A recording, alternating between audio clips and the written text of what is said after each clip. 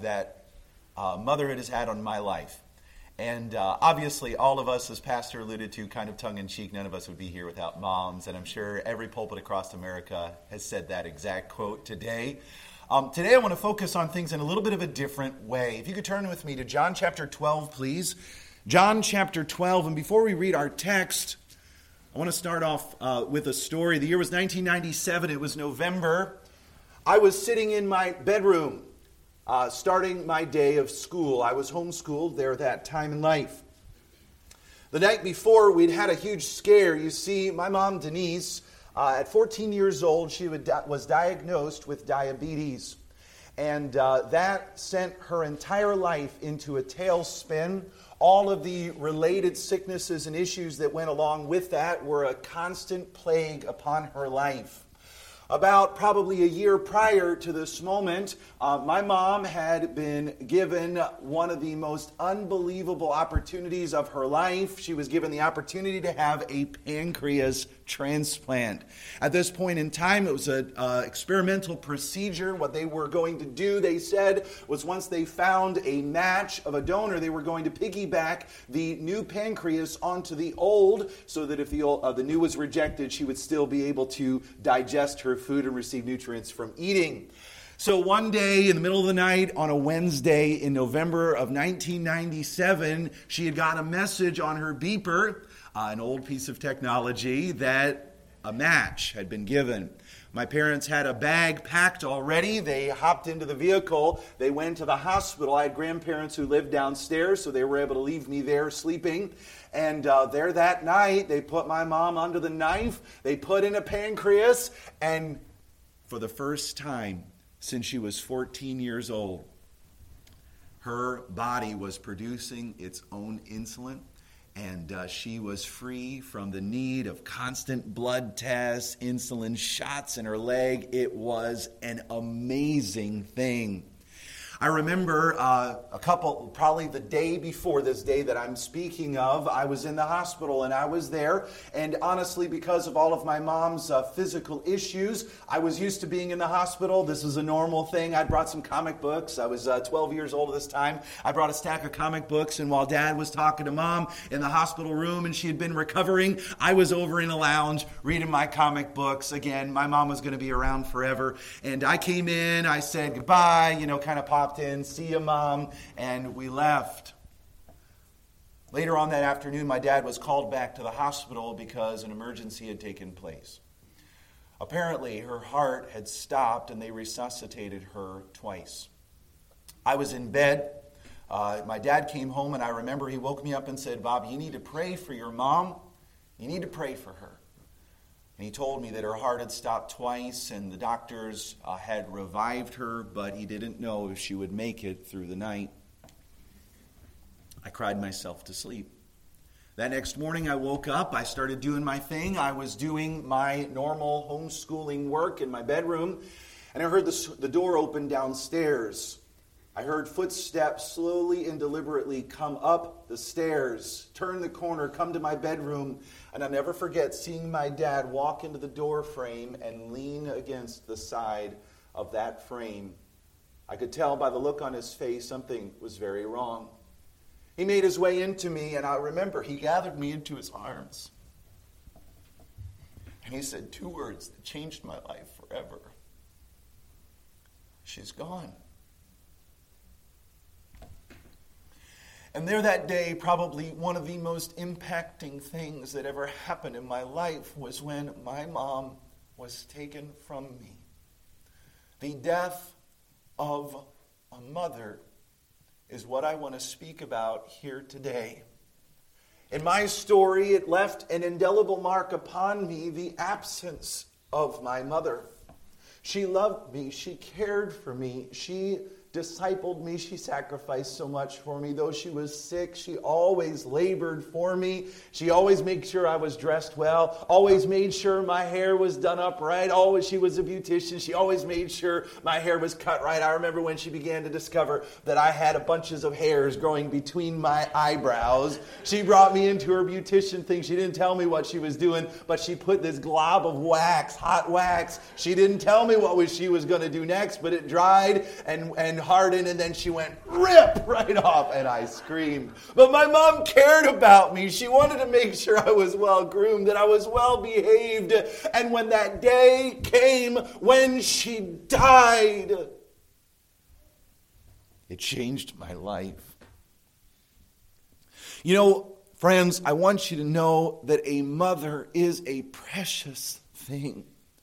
And listen, I know I'm speaking to some here. You have your mother here, and I want you to praise God for it. But I want you to know the absence of a mother is just as impacting as the presence of a mother. My life proves it. Because of what happened and God taking my mom from me, I'll be honest with you, I went through years of anger, rebellion, and difficulty because God, as far as I was concerned at that time of my life, He ruined my life. I said words like that. Dad, why couldn't we have a normal family just like everyone else? Why did God have to mess everything up? For years, Thanksgiving time was a time of mourning, not a time of rejoicing. I felt I had nothing to thank God for. The anger in my heart, the void that was there, led me to try to fill it with all kinds of things.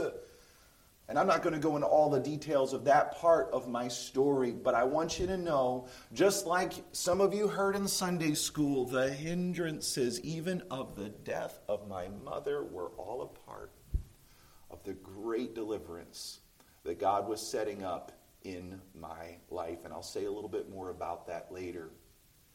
You know, as much as we might be, perhaps, and maybe there are some here in this room, that Mother's Day is a difficult time for you because your mother's gone. Maybe she's with the Lord. Maybe in other ways she's absent from your life. I want you to know that here this evening, this morning, whatever it is here today, sorry, I'm off kilter doing one night of the war. I want you to know that a mother is one of the most precious possessions that we could ever have.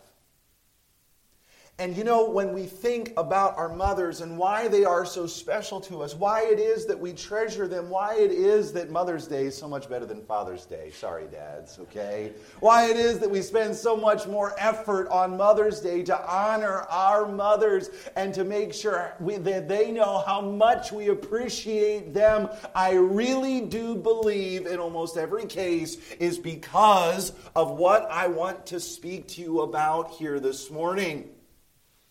I really believe in every case the reason why we love our moms so much is because of the death of our mothers.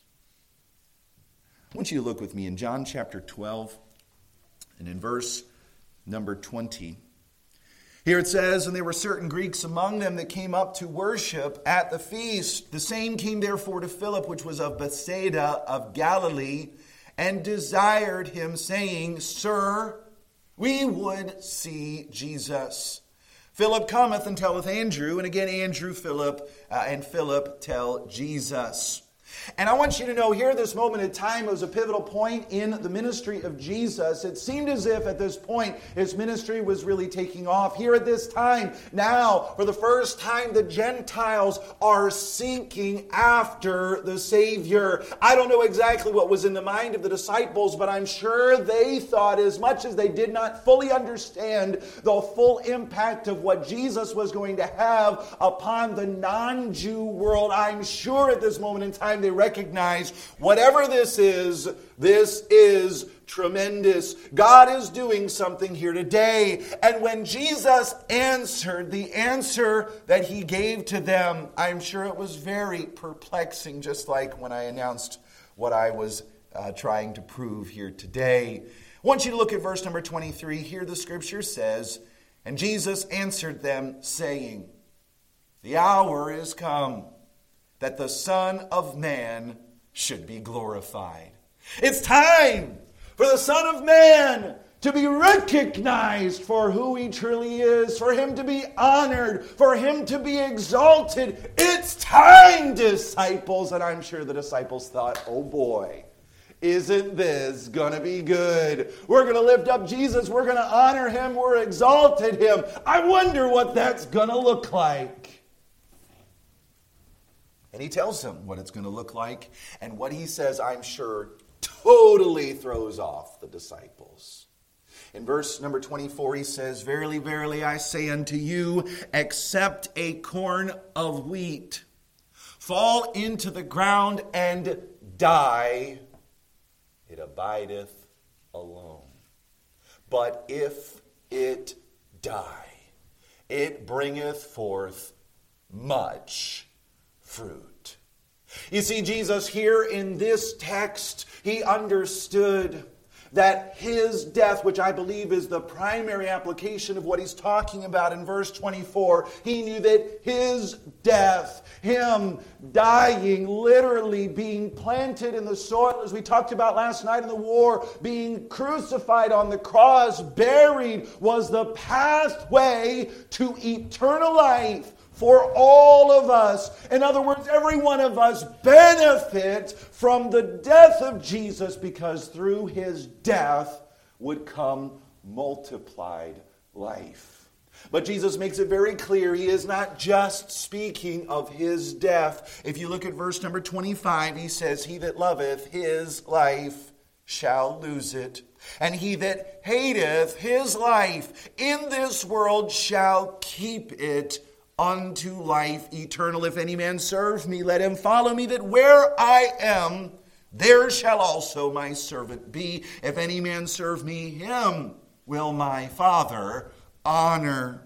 And here in this text, Jesus is making it clear, not only does his death lead to multiplied life because he provided eternal life for all mankind, but he is also making it clear that our death leads to abundant life.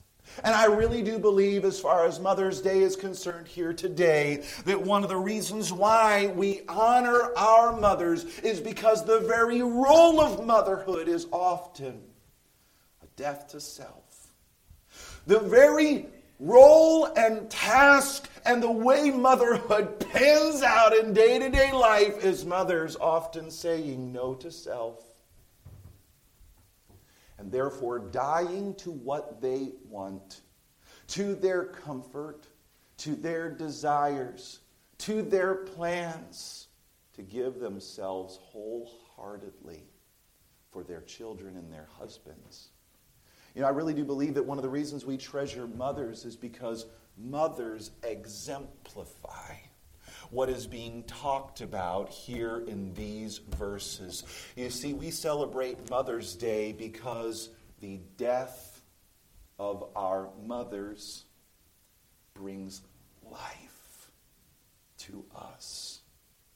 What I want to speak to you about here this morning, I told you it was going to be a little bit unusual. See, I want to both honor and challenge our mothers here this morning. I want to honor you because many of you have made decisions of death in having your children, in rearing your children, in doing your very best to honor your husband and to support him. And it is those very decisions of death, like Jesus died and brought multiplied life, even so moms, when they have died to themselves, God uses their deaths to bring life into their homes.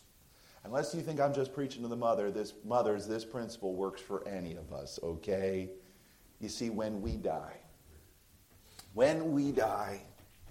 God brings from that very death abundant life. I want to speak to you here this morning about decisions of death. You know, people have been trying to cheat death for thousands of years. Did you know that? Did you know that? In fact, according to legend, Gilgamesh tried to cheat death by earning immortality. But it didn't work, and plus it was just a legend. He eventually died, according to legend, like a normal human.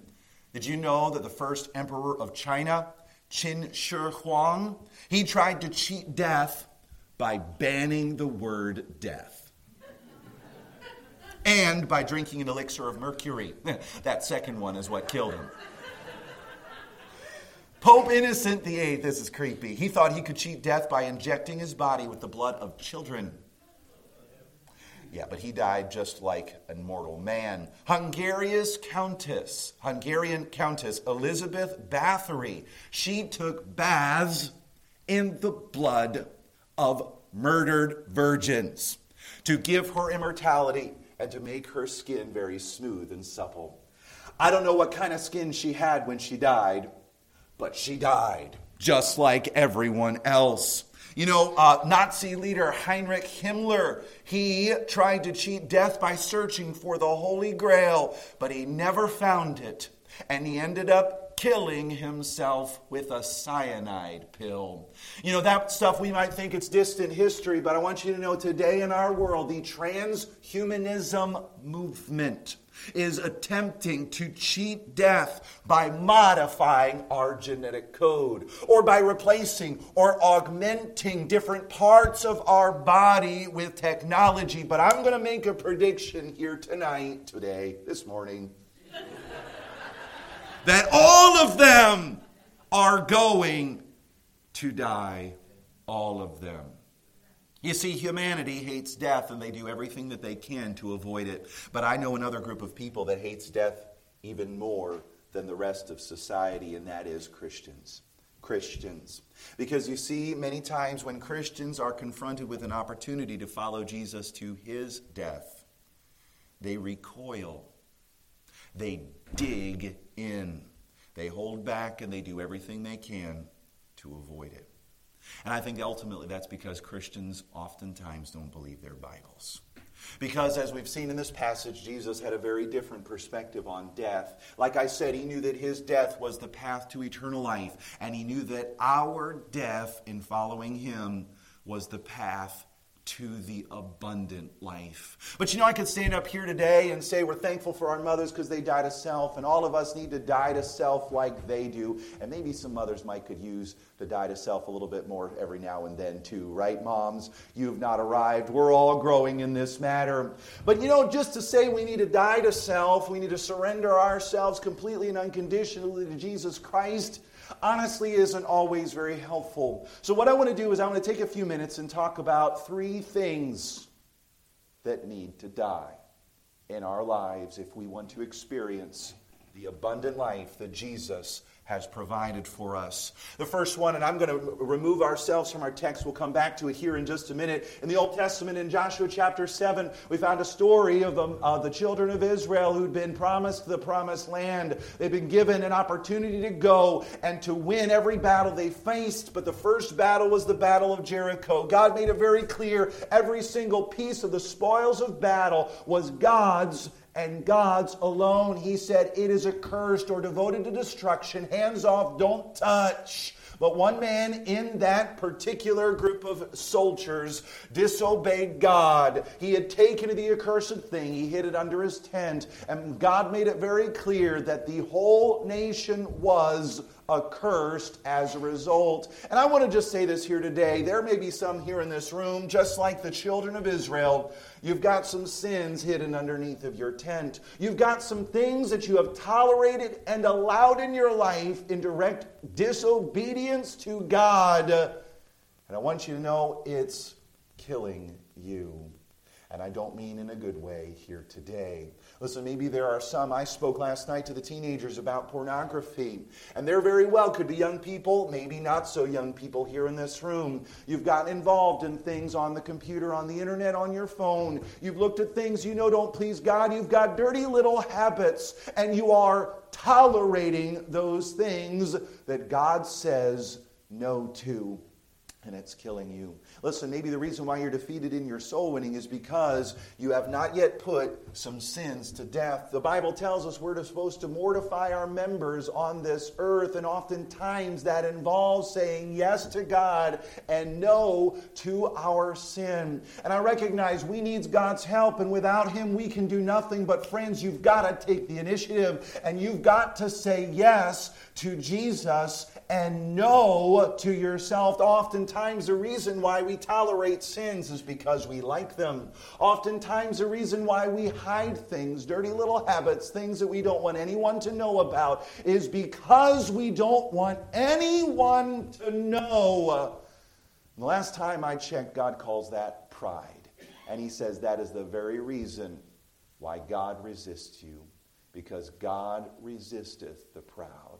Maybe I'm talking to some husbands here in this room. Maybe your wife thinks you're just willful, but you know full well you're not just willful, you're defeated. You've got all kinds of things. You've got all kinds of television series you watch that you wouldn't want your wife and kids to know. Maybe you've got your secret Disney Plus account and you watch things there that you know full well your wife would raise an eyebrow to, but you tolerate it anyway.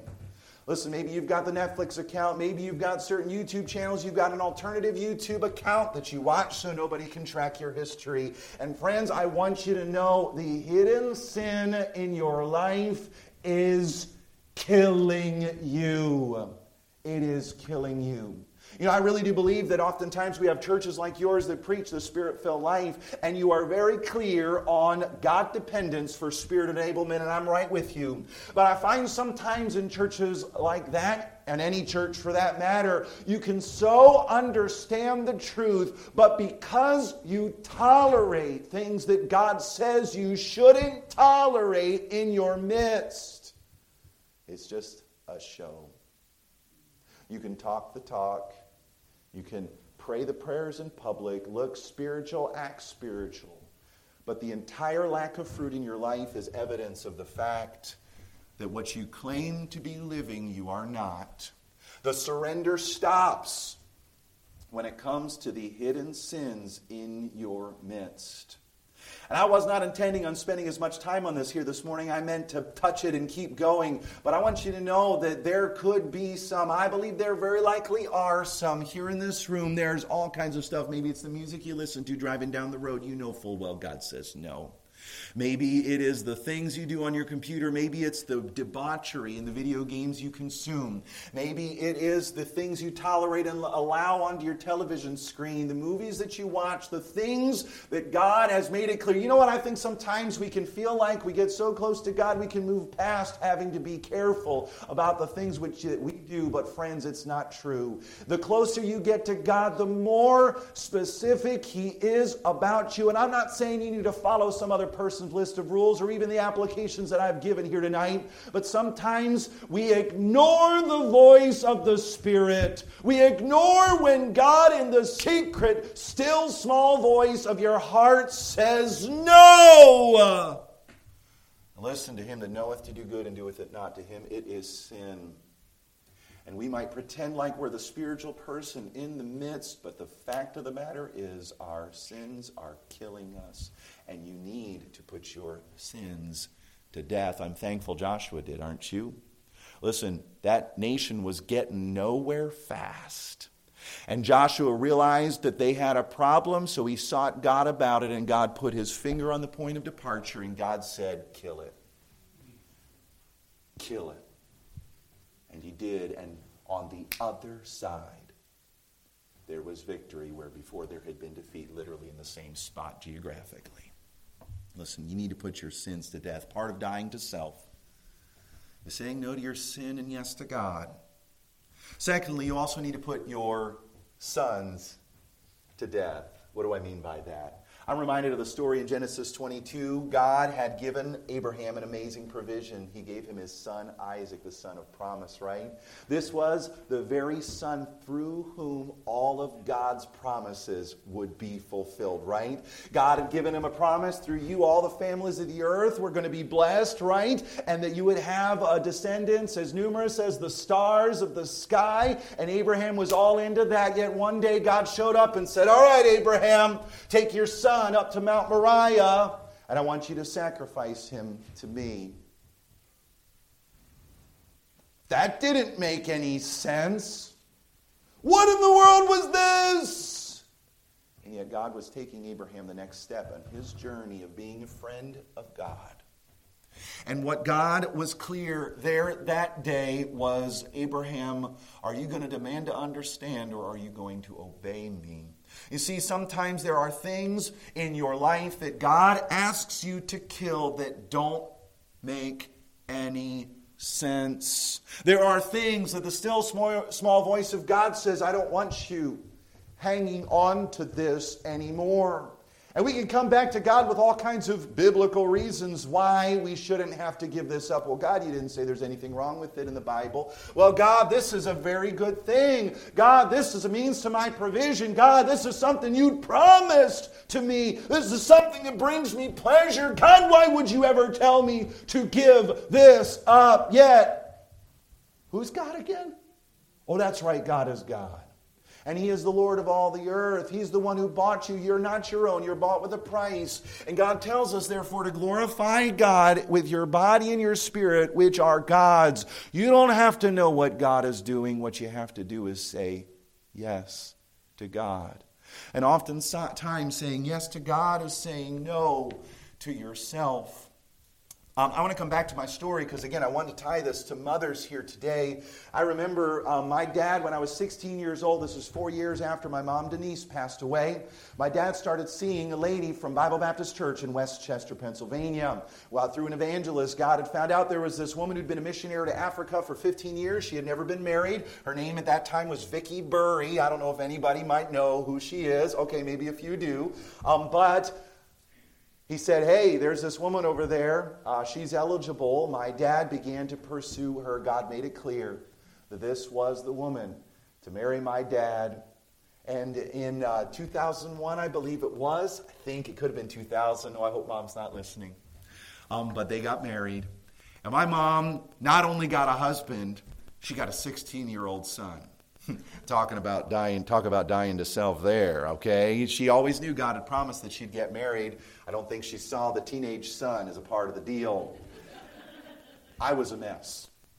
I was an absolute mess. Remember how I told you how terrible my life had become? But my mom, she was so wise. She did not step into the situation like a bull in a china shop. She didn't start shooting at all the things that was going on. You know what she did? She loved me. She loved me.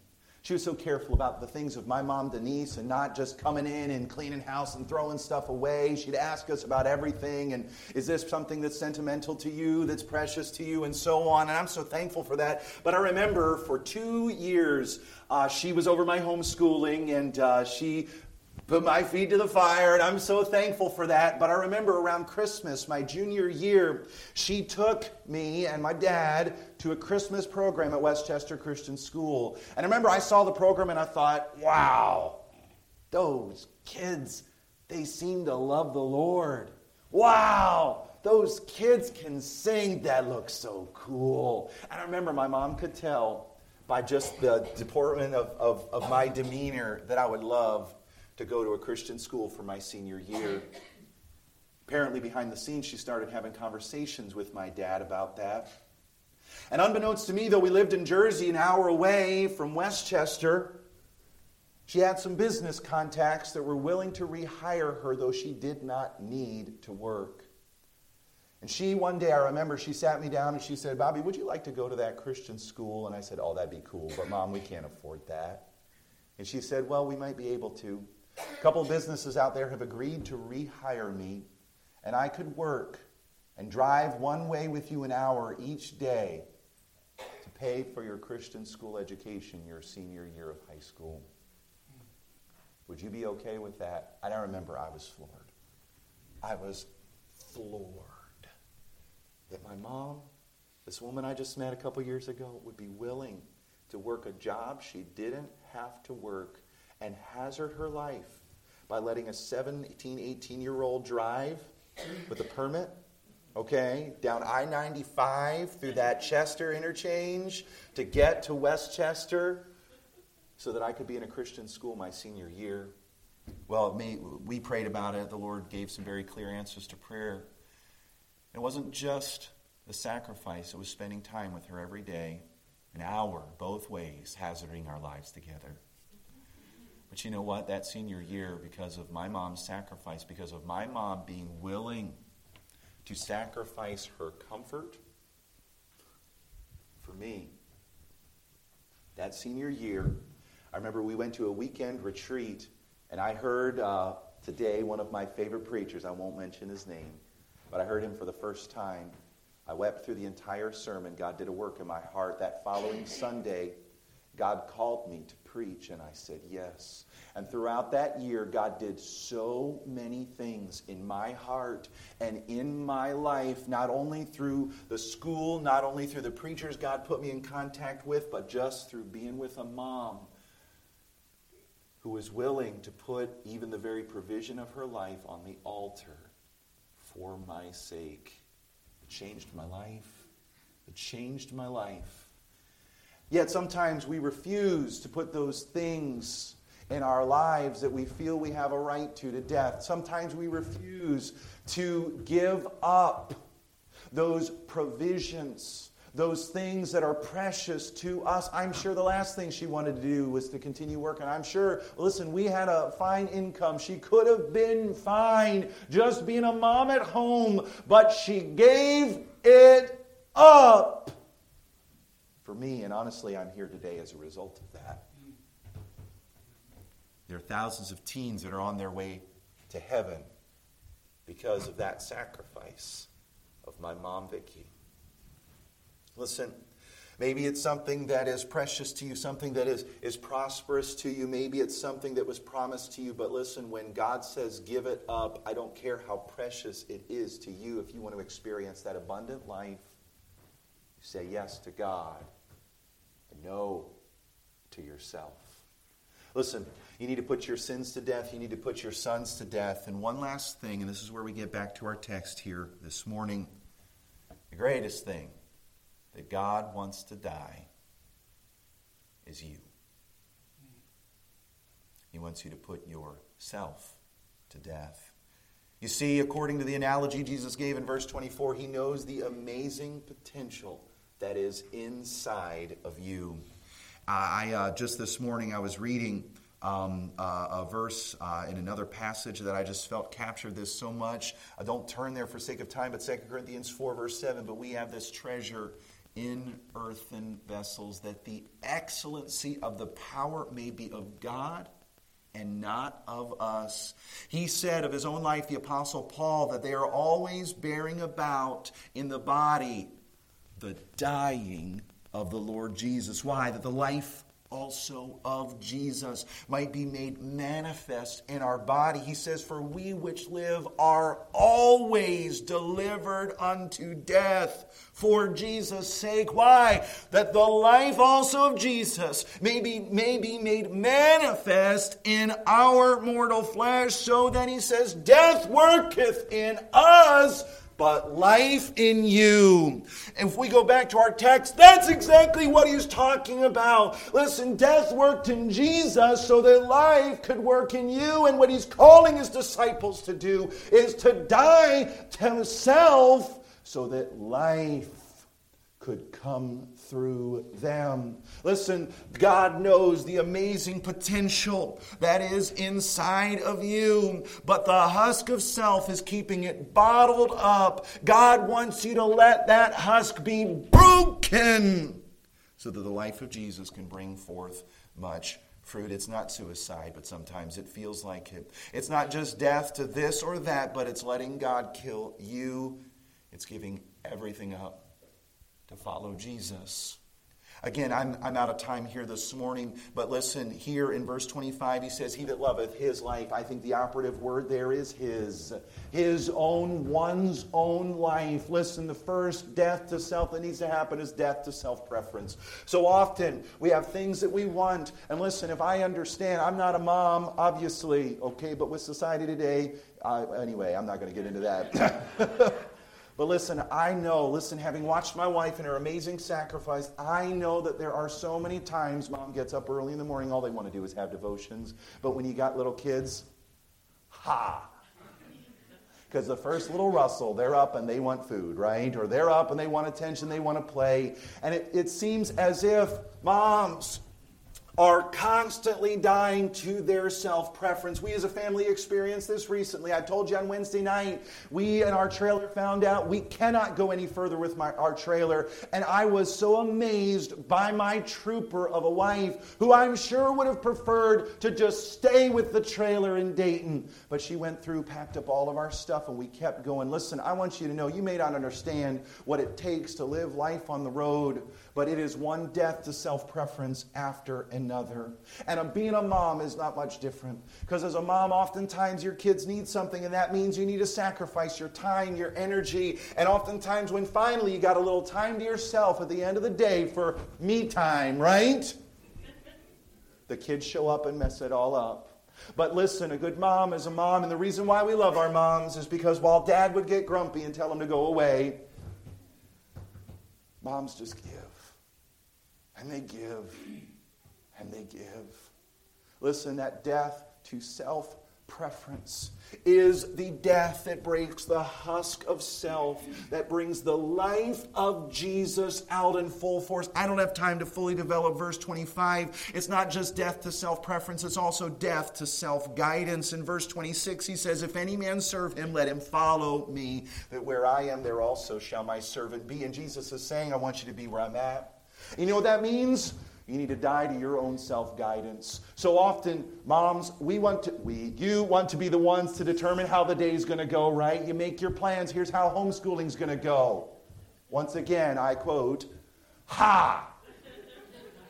You know, you got the little one who's not in homeschooling yet, and the older ones, you're trying to work with them, and the little one cuts their thumb off. Or the little one totally not only fills his diaper, but there's overflow. You know what I'm saying? And some of you older folks, it's been a long time since you've even thought about that. Okay, but the kid gets into the Cheerios, and it's all over themselves and all over the floor, and you're trying to fold the laundry, and you go over to deal with this, and this over here, the little one unfolds all of the laundry right behind you, and it seems as if you think, I had this day planned out so perfectly.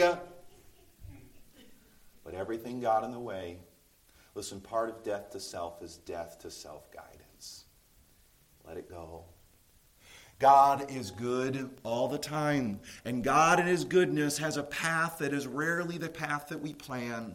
And through the process of our day, we need to see the hand of God in all of it and recognize, listen, this is not about me and my plans. It's about Him. No, yes, I understand you got to help the kids. You got to help them not get in trouble and kill themselves. I get it. That's half the role of a mother, is keeping your children from killing themselves and each other. Okay, but listen, in the process, it's easy to get all twisted up because things didn't go the way we wanted them to. And one of the reasons why I'm so thankful for my moms is because they were willing to roll with it. They were willing to surrender to God and His providence and what He did. It's also a death to self-preservation. Verse 27, Jesus said, now is my soul troubled, and what shall I say? Father, save me from this hour. In other words, am I supposed to go to God, he says, and I'm supposed to ask God to rescue me from dying on the cross? No. For this cause came I to this hour. Jesus recognized that his role was to die. That's what he was there for.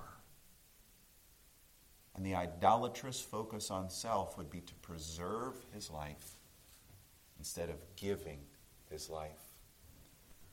You see, one of the reasons why we are so thankful for our moms is because they're willing to give up that preservation instinct that folks can so often have for the sake of their husbands and for the sake of their kids, and in so doing they bring life to their families.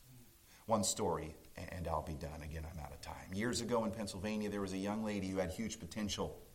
She was a believer and Bible college student who was training to serve the Lord and had just finished her freshman year.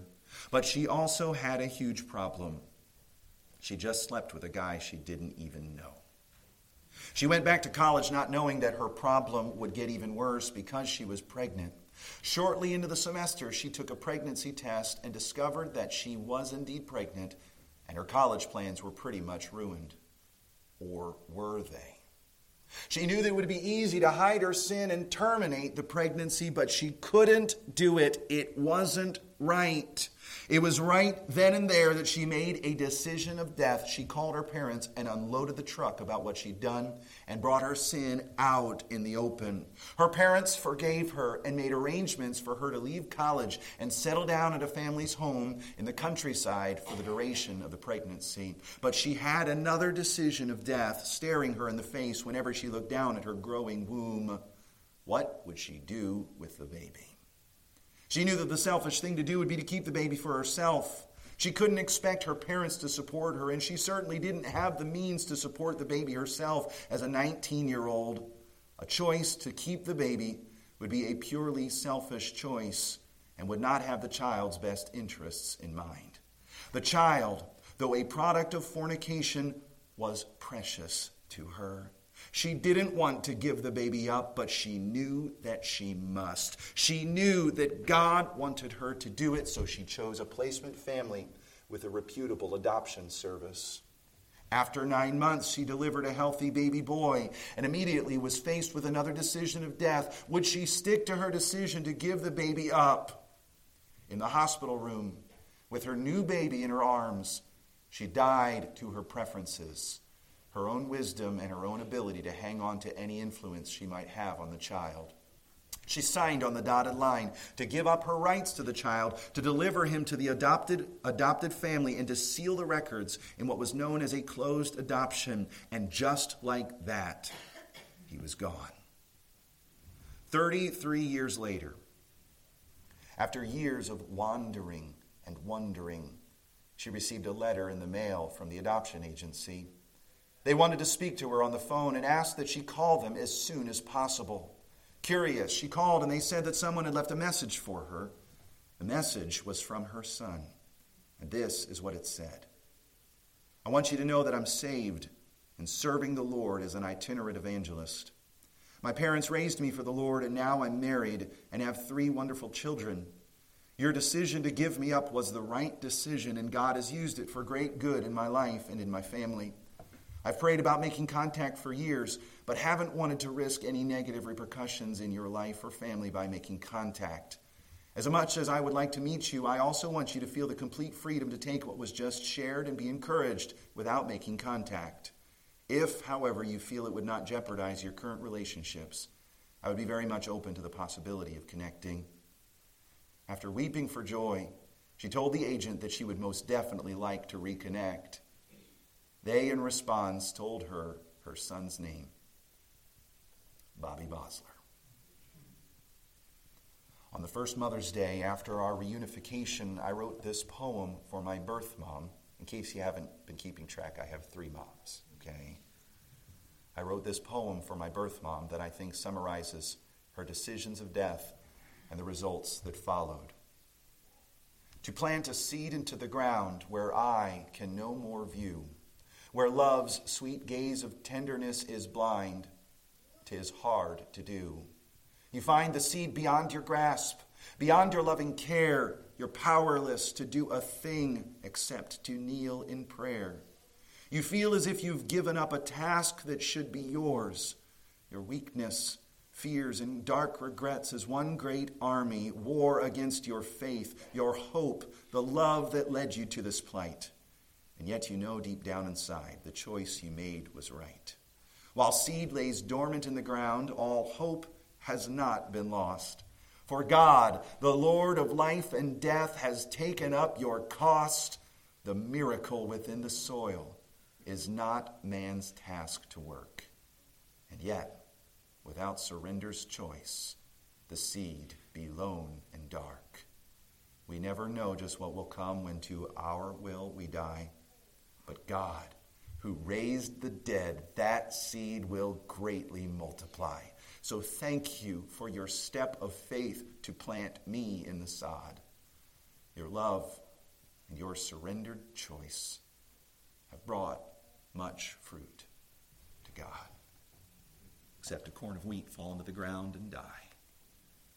It abideth alone. But if it die, it bringeth forth much fruit.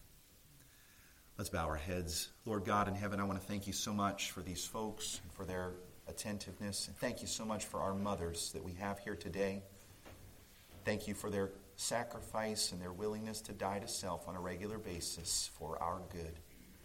God, I ask, Lord, for each one in this room, you'd stir them with the prospect of the miracle within the seed. Lord, I pray that there would be many funerals in hearts here this morning as we put our sins and our sons and ourselves to death so that we can see the miracle of the soil before our very eyes. Thank you for what you're doing. In Jesus' name, Pastor.